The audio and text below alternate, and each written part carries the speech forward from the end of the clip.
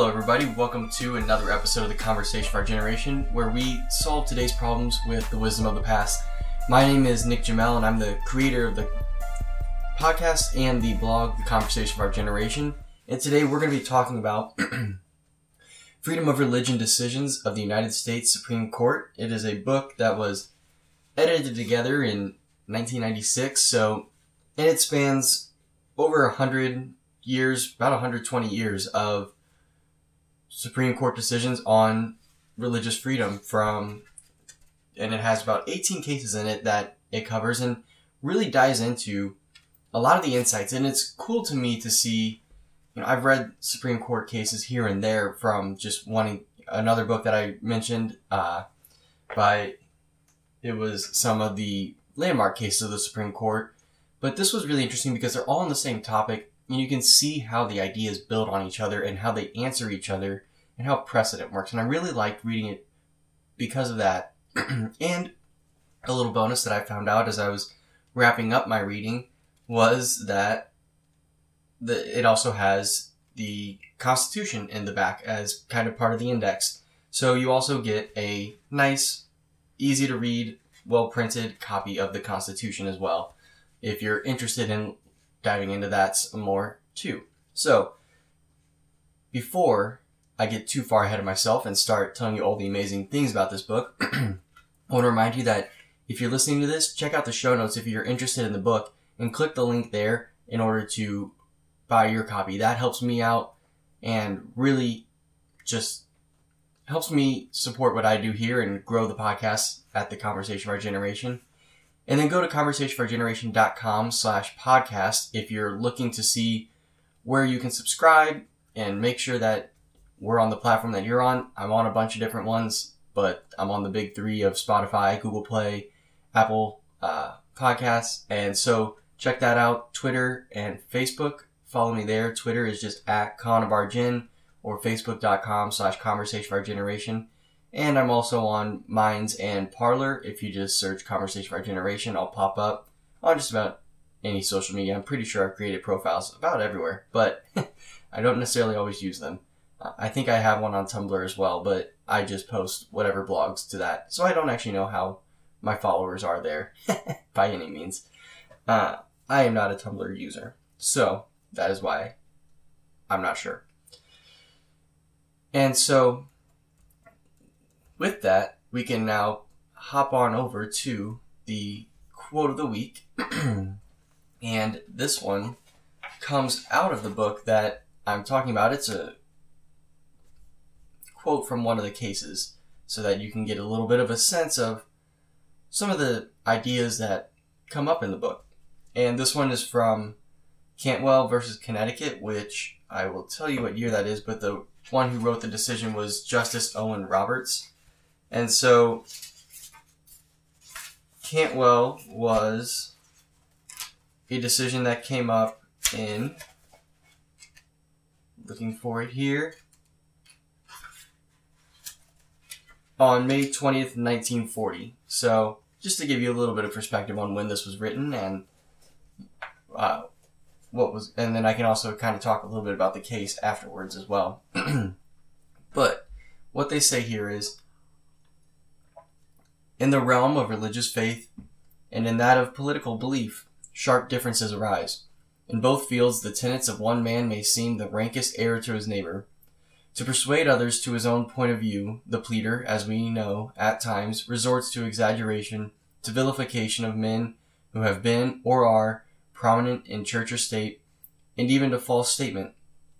But the people of this nation have ordained in the light of history that, in spite of the probability of excesses and abuses, these liberties are, in the long view, essential to enlightened opinion and right conduct on the part of the citizens of a democracy.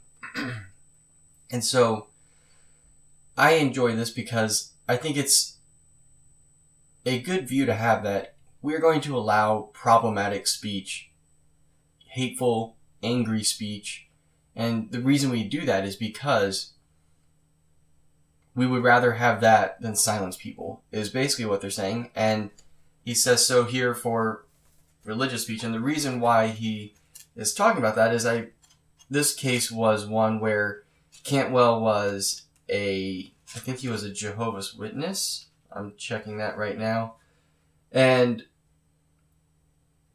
they were going around and trying to evangelize people, and they had these records that they would play that were very anti-Catholic, and they played them for some Catholic people one time on a street corner, and the guys, got a little heated, got into a heated exchange, and I'm not sure if it came to blows. It doesn't really necessarily say, but the men were definitely upset and ready to fight them about, basically being insulted and harangued for, when they were trying to stop and be charitable and listen to this person's point of view.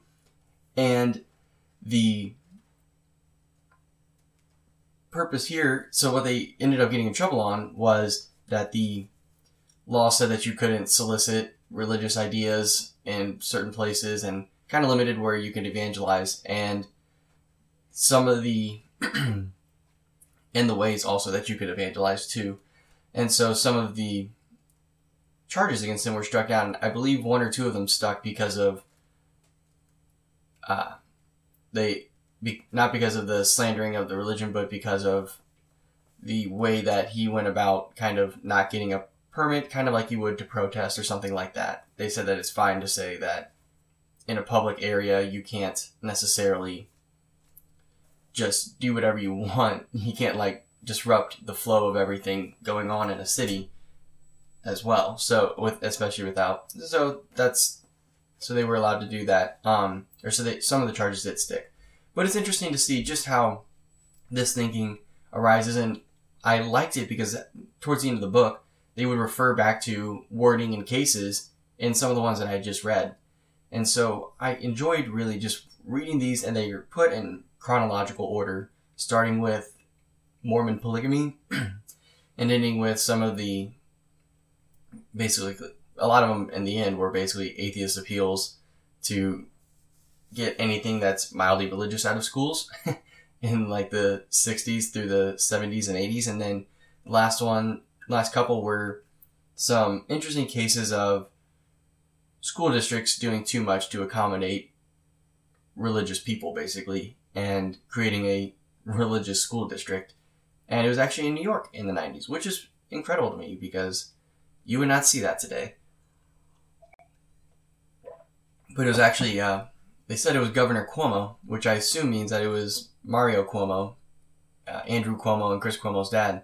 So it was definitely interesting to me to read that case, knowing where their son is taking the governing of that state and what's going on there now. But I think the other thing I like about this book is they kind of take out some of the legalese and will tell you that they do it at the beginning, but what they do basically is some of the times where they go back and forth and they're like, the defendant and the appellant and this, and they kind of refer to the people, not referring to them by their names. What this book does is it puts in the name of the person in order to help you kind of just read it easier and not have to okay, who is which here, who's the defendant, who's suing who, and so I like that about it. It made it read quicker and easier and just more to the layman like me. And so I enjoyed that. And I think based on, it kind of inspired what I was talking about on Tuesday, and based on some of the principles that I drew out of this and reading it on how to deal with the separation of church and state, where is the line of freedom on acting out your religion, or where is the line of the ability for a state to interact with or do something to help or favor a church in some way, shape, or form. Tax breaks and stuff like that are in here consistently, that saying that is an okay thing to not charge them taxes. They do that for other non-religious institutions like libraries and parks or something like that they see out there for the common good or for the public good. And so it's interesting to see the way that they reason through these, and I recommend that you check out this book. It's not too expensive. It's only I I think it was like $6 or $7 when I looked on Amazon. And so it's definitely a good thing to have. I mean, you get a copy of the Constitution, you get a bunch of these cases that really change the way we look at religious freedom in this country. If you look at the differences between the early cases and the latter ones, it's pretty crazy. It's a very stark difference of the types of cases being brought up. And I think it's important to recognize that because, and it's also important to recognize how different amendments as well, like the 14th Amendment and the Due Process Clause, have affected that as well, because before that, states had the right to do whatever they wished as far as religion. It was just on a restriction on the federal government. And I think it's cool to see that the way that changed how the Supreme Court talks about it, and that they refer back to that, and they very quickly, I mean, by the time that you get to this Cantwell case that I mentioned earlier, it's just a given that like every state has to respect this. And so I really enjoyed this book. I definitely think that you would too.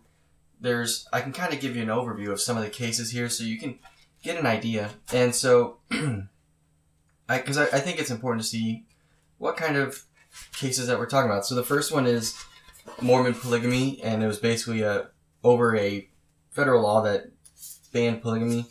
The next one was the right to attend a parochial school, and that was over a law that basically made everyone attend public schools in, I think it was Oregon.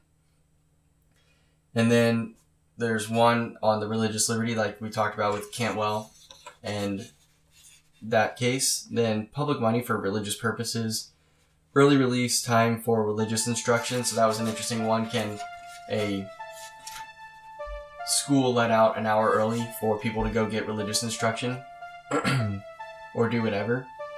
But then there was one on school prayer, Bible reading in public schools, the Monkey Law, of course, and tax exemptions for church property, taxpayer support of religious schools, compulsory education of the Amish,